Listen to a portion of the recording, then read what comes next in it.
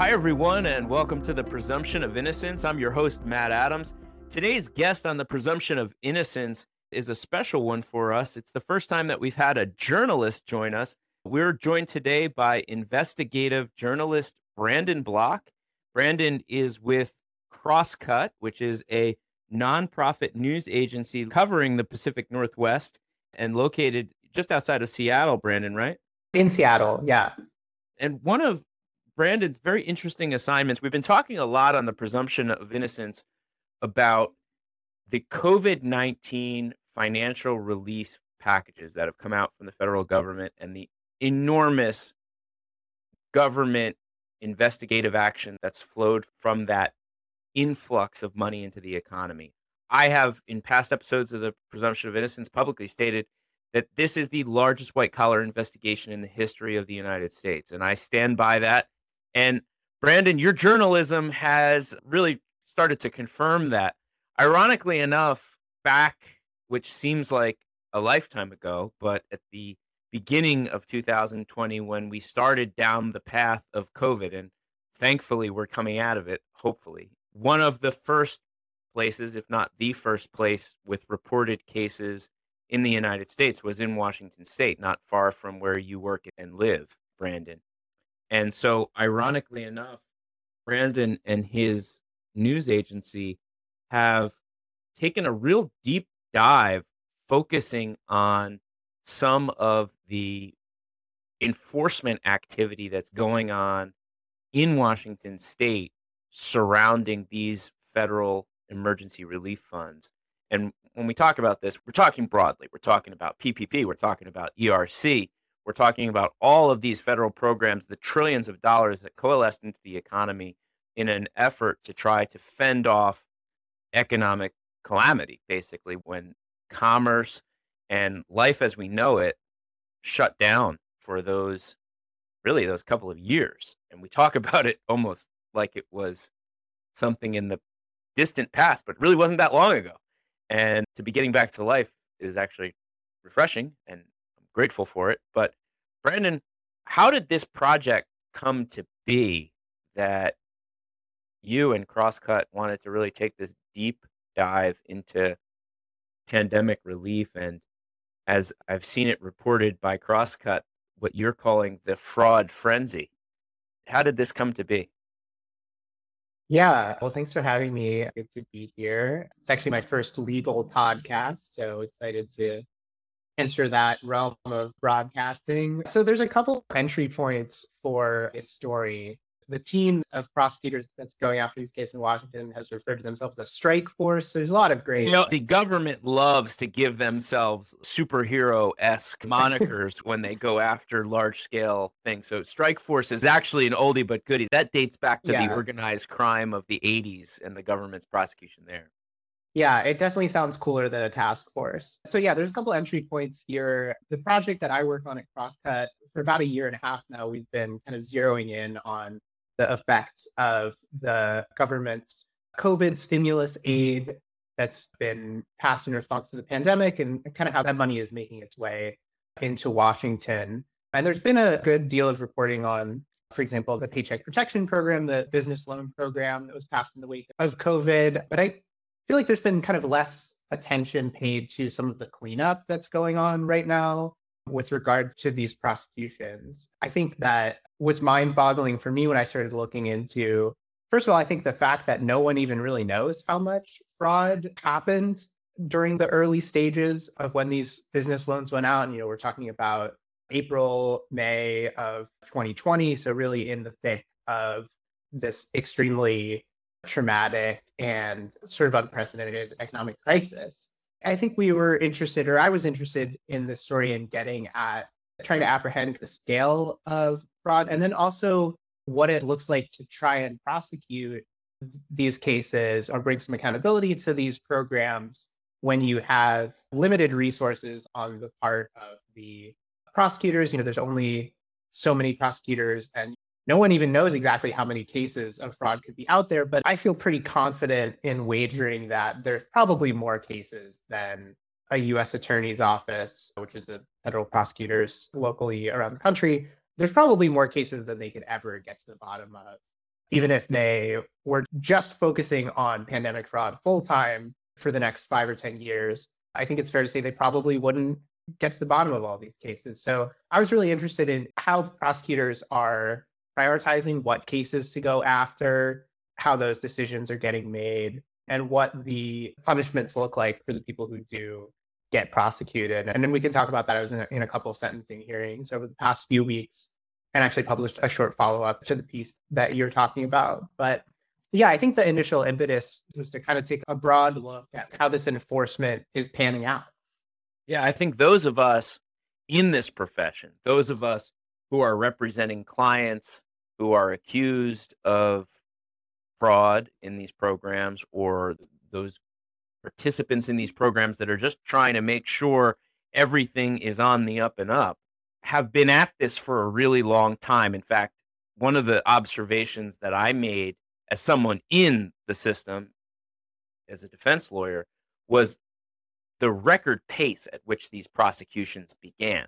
Really, some 6 weeks after the first PPP loans dispersed, we saw a significant amount of prosecutorial action, which, albeit, was low-hanging fruit. It was the PPP money to acquire a Lamborghini and other luxury items.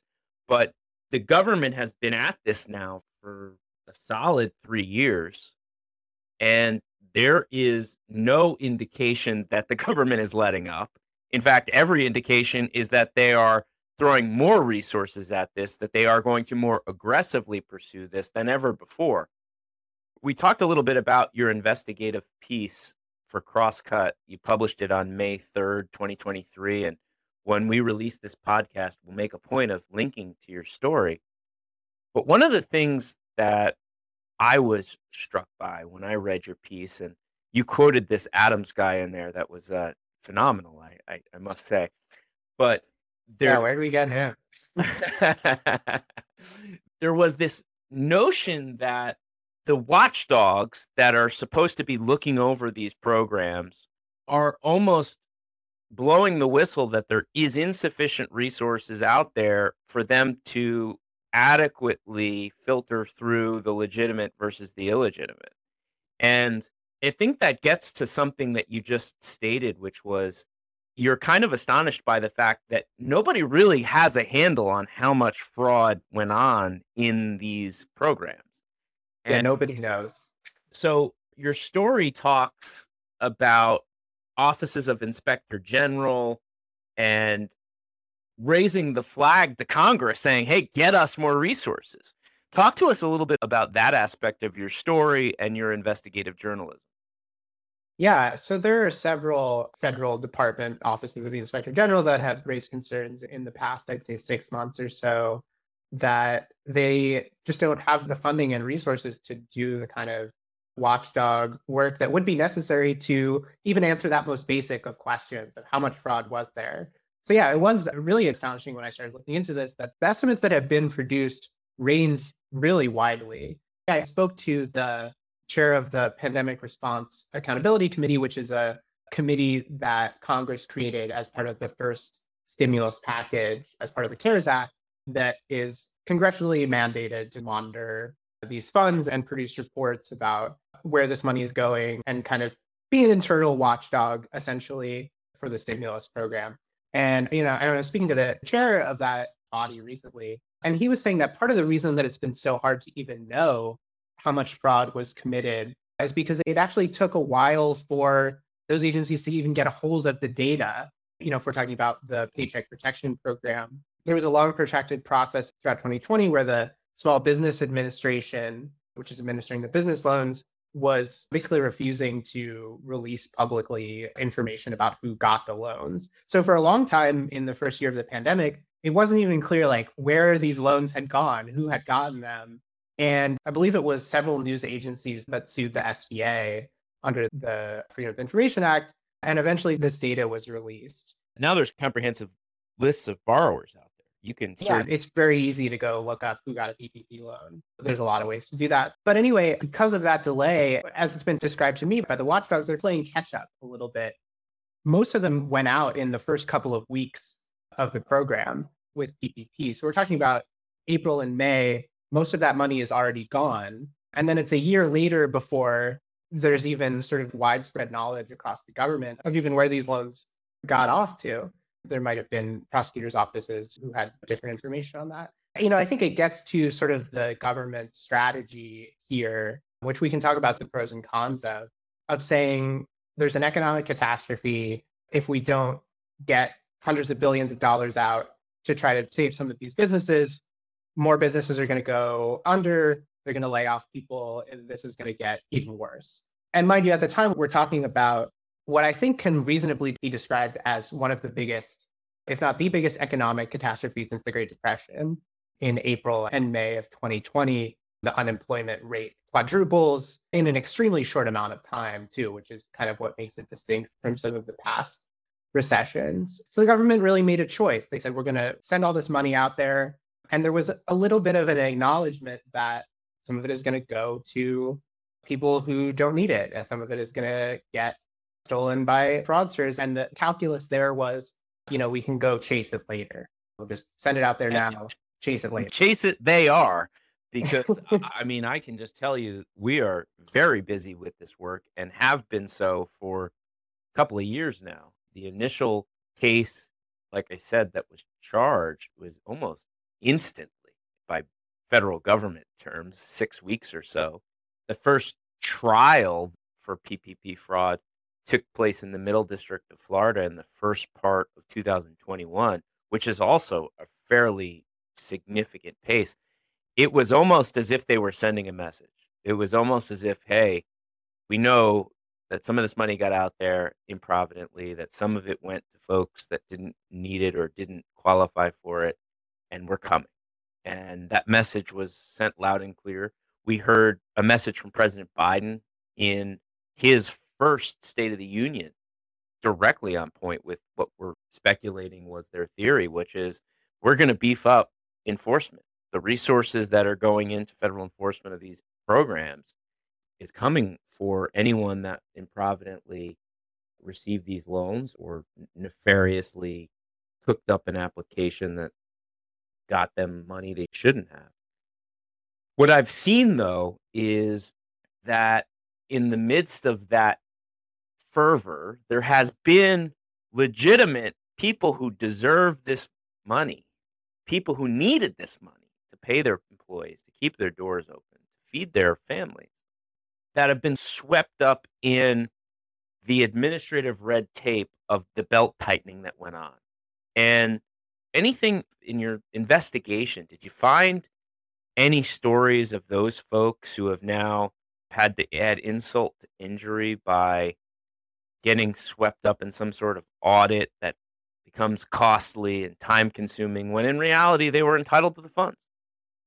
I can't say that I've really come across any cases that I describe in that way. I know when you and I had talked for the piece, you brought up that as a concern.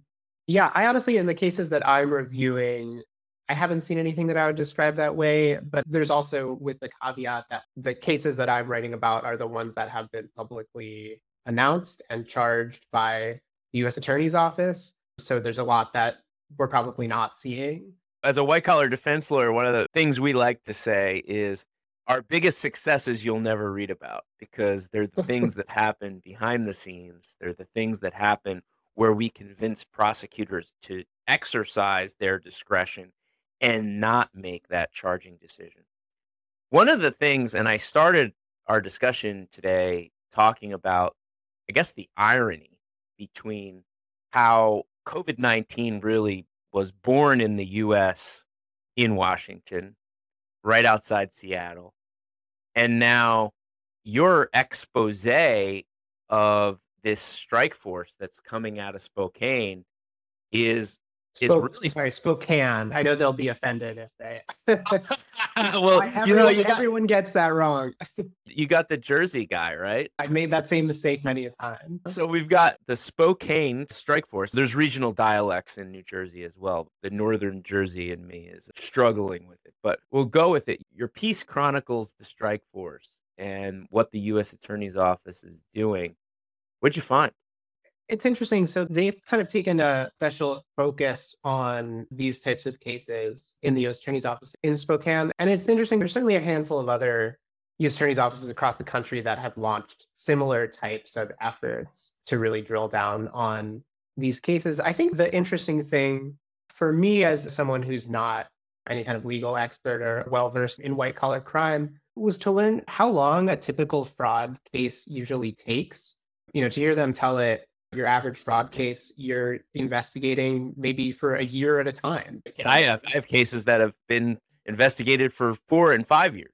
Yeah. And, when you're talking about thousands of potentially fraudulent loans, there's no way that could be viable. They've really tried to lean down the process to basically pump these indictments out as quickly as possible. In a more typical fraud setting, I'm told that you would spend more time trying to track down exactly okay, what did they use the fraud proceeds for? Where is that money? The government hates to lose. They want to have all their boxes checked.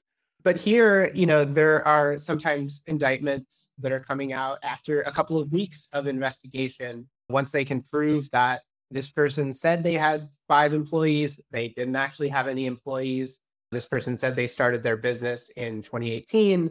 They actually applied for a business license 2 weeks before they submitted the PPP application. And once they feel confident that they can prove that to a jury, they're going to send that indictment out there and move on to the next case. So that, as it's been described to me, is a pretty different model from what white-collar fraud prosecution usually looks like. And it's entirely a response to just the enormity of the potential cases out there. Do you get the sense that political pressure is driving that?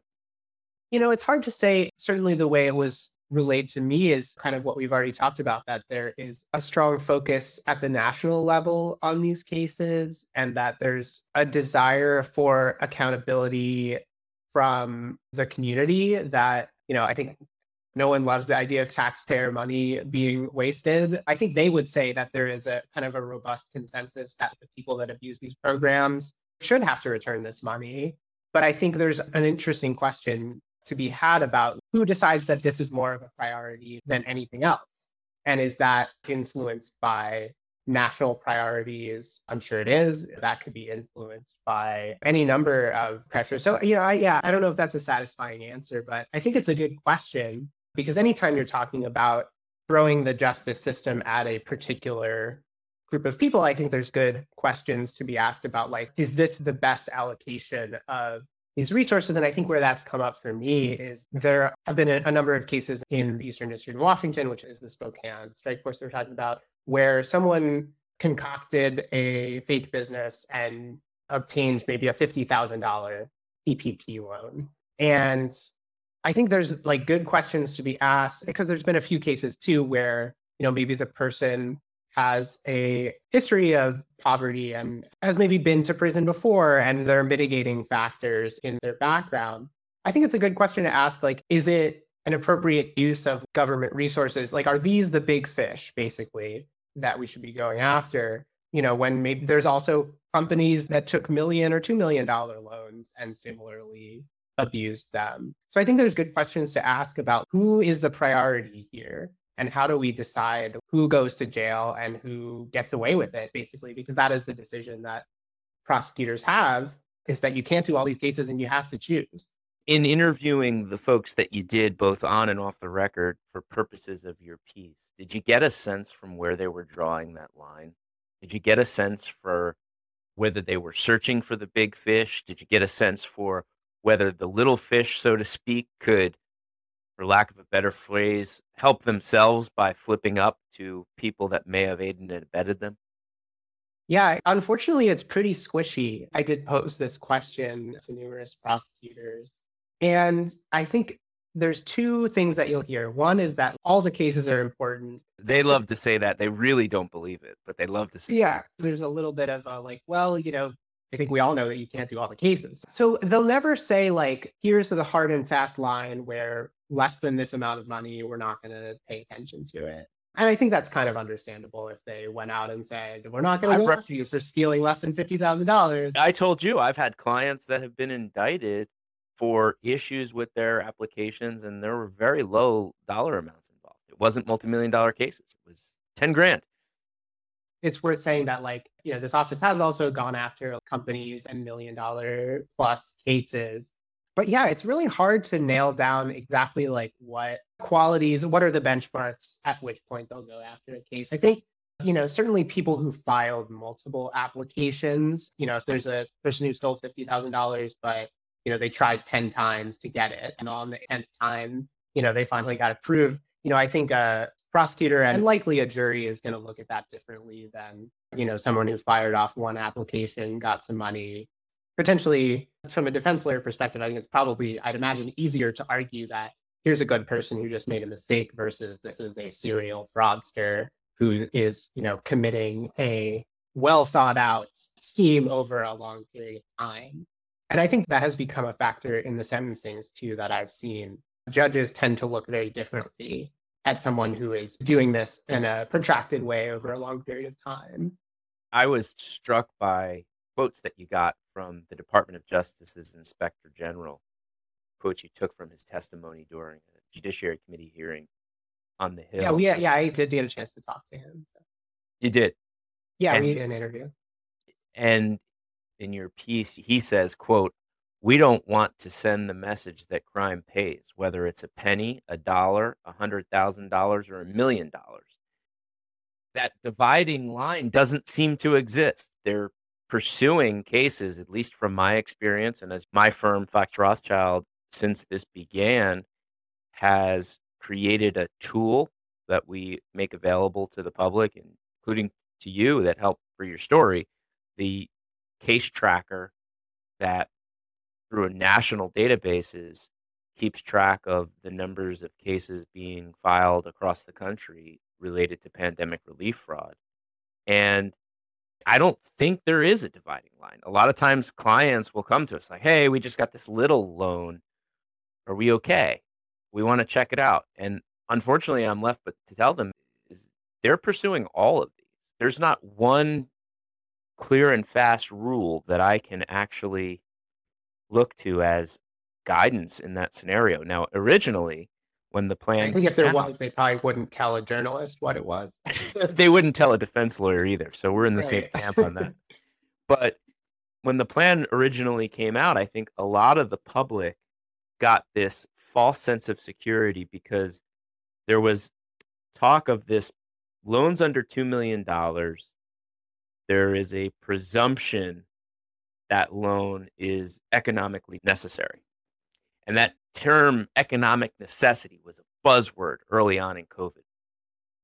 It fell off. There was a form where you used to have to justify as part of the forgiveness process your, quote, economic necessity. And then I think somebody in the SBA, a light bulb went on in their head that this is really a waste of time and is administratively unfeasible because anyone who took this application is going to say it was economically necessary. And the criteria that we're giving them to substantiate economic necessity is fairly subjective.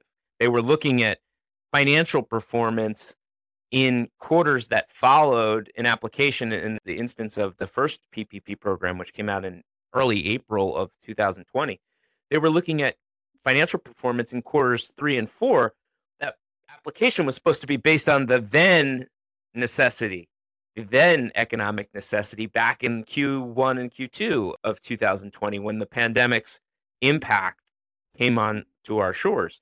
So I think there were some changes along the way that, generally speaking, didn't make a lot of sense. And so that there was this confusion about things like, hey, it's assumed the loan is economically necessary if you're having a loan under $2 million. That gave people a huge false sense of security. I'm encountering that in my practice where people are saying, oh, my loan was only $100,000 and I heard if I'm under $2 million, I'm cool. It's not the case. And I think your journalism point concludes that as well, is that whether it's $10,000, $5,000, $2,000, or as I think perhaps hyperbolically, the Inspector General, Michael Horowitz, says, if it's 1 cent and it was secured through fraud, they're coming. Yeah, I'm not as familiar with the particular process that you're describing. I think the broader point that the enforcement priorities have changed over time, I think rings true. Another thing that came to mind when you were talking was there was a recent report that came out that suggested that the SBA was not going to collect on idle loans, and that's under $150,000.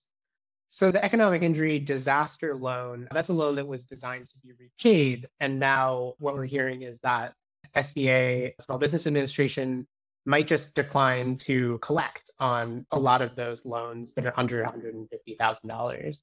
So that kind of sets up a little bit of a bizarre situation where if you defrauded PPP for $50,000, you might get prosecuted, but if you defrauded idle for $50,000, you might just get away with it. And so, I think there is some challenge coordinating across different agencies. Obviously, the SBA are different people making different decisions than lawyers in the Department of Justice.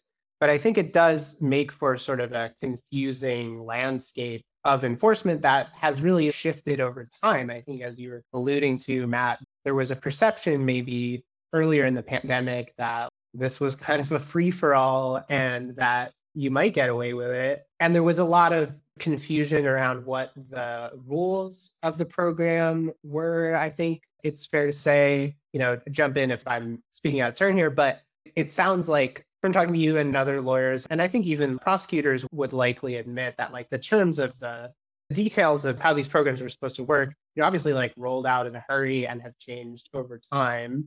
The eligibility has changed over time. So I think it's certainly conceivable to me that, there could be honest confusion about the way that some of these programs were rolled out and the eligibility. Yeah, certainly from my vantage point, that is in fact the case.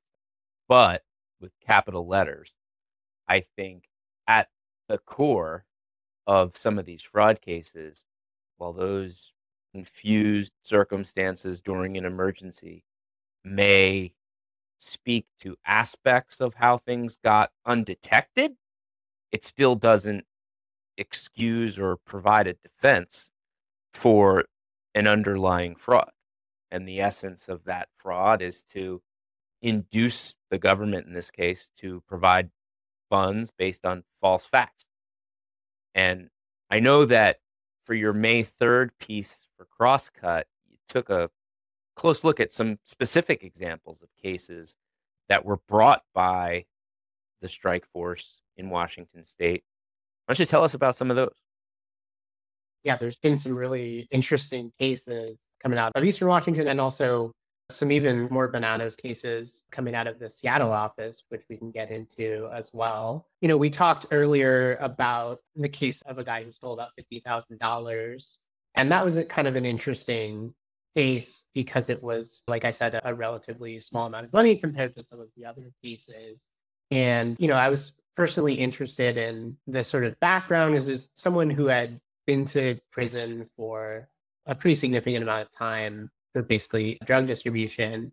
And so, it was kind of interesting. It had been, from what I gathered from the court documents, it had a pretty difficult life, obviously had also committed crimes before. So I think that may have contributed to the sentencing in some way or another. But it ranges all the way from that to there was a nuclear contractor at the Hanford site, one of the places that was working on nuclear weapons in the Second World War, and is now one of the biggest nuclear waste sites. So there's a contractor that is providing kind of health services to the employees there that applied for, I think it was a $1.3 million loan, said they were going to use it to pay their employees, and then the owner just pocketed the money. So really a range of different situations and economic circumstances, and then going all the way to the more sophisticated end of things. On another side of the state, there was someone who worked for the state's unemployment system who was ultimately sentenced to 5 years in prison for essentially using his insider access to steer unemployment benefits to ineligible people and then extort money from them, steer benefits to himself, steal people's identities and apply for benefits on their behalf. So there were some pretty sophisticated schemes that were a little bit more organized than, just someone firing off a loan application to an unsuspecting lender. And then that goes all the way up to there was even a politician in Nigeria who was stealing people's identities and filing thousands and thousands of claims. So what I'm hearing from you is that if you wanted to take your research and put it into various buckets, you might have a lot of buckets on that table. It was a challenging piece to write for that reason, because there are so many different stories that are all intriguing in their own way, and trying to find a central narrative thread to what can I say about COVID fraud enforcement? Well, there's so many different sort of individual cases, and what do they necessarily add up to? We did leave a lot of material on the cutting room floor because there just wasn't, enough space to get into all the other interesting cases that just didn't quite make the cut. So what I'm hearing from you in a nutshell is that there's just a tremendous amount of activity out there in this area, that it's very difficult to try to distill it into any one category, and you're seeing a wide array of prosecutorial action. In light of those observations, at least for the observations that were reflected in your early May piece, where's your journalism going next? What has your interest piqued on this subject of COVID-19 financial relief and the potential for fraud? Where are you going next? Well, I think the next piece is going to be about something entirely different. But yeah, I do imagine we'll return to this topic sometime in the next 3 to 6 months. So I did publish a follow-up story, actually. There were two of the main characters in my story who actually we haven't even talked about, but who got sentenced. One of them to a year in prison and the other one to 15 months in prison. And so it's interesting to follow those cases. They were both more significant amounts of money, I think, than we've talked about. One of them was a guy who ran a ticket selling business out of an office, basically like right across the street from the Seattle Seahawks stadium and the Seattle soccer teams that play there too. And he had, I think, obtained a little over $600,000 from two PPP loans that were submitted on behalf of his businesses. Again, it was a situation where the application said he had so many employees, but it was actually just him. So he ended up getting a year. And that was an interesting case too, because part of the defense's argument was that they said the government couldn't prove that he actually submitted the application. And they say that he was approached by two other people who said they could get a loan on his behalf for a fee, basically. And I think that this is something actually that came up in our conversation was, I think the term you used was promoters, people who are sort of hawking their ability to get these loans to small business owners. And so the defense's argument was sort of that he didn't know how much they were going to ask for and that he wouldn't have done it if he'd known it was so much money. The judge didn't necessarily buy that argument. So yeah, I know it's interesting to see sort of like what arguments are compelling to judges and which ones stand up. I guess I'm curious if you have any insight on that, because I figure in court quite a bit. At the end of the day, in a financial fraud case, the sentencing really comes down to the loss. The loss drives the sentencing guidelines. And then everything else in terms of aggravation and mitigation are driven by holistic factors that the government can use to convince a judge to go high, or a defense lawyer like myself can use to get the judge to go lower. And we have the concept of variances and departures, and that in itself is a whole other really technical really fast. Really technical, really fast. There's a lot of numbers in the court documents. Lots of math. I didn't sign up for math here. Well, that's all the time that we have today. I think, Brandon, we're going to be looking forward to following your journalism as you follow up on some of the work that's going on across the country in this really unprecedented prosecutorial effort surrounding these economic stimulus programs brought about by the COVID-19 pandemic. Really appreciate you being with us today. And until next time, we'll see you on the Presumption of Innocence. Yeah, my pleasure. Thanks for having me, Matt.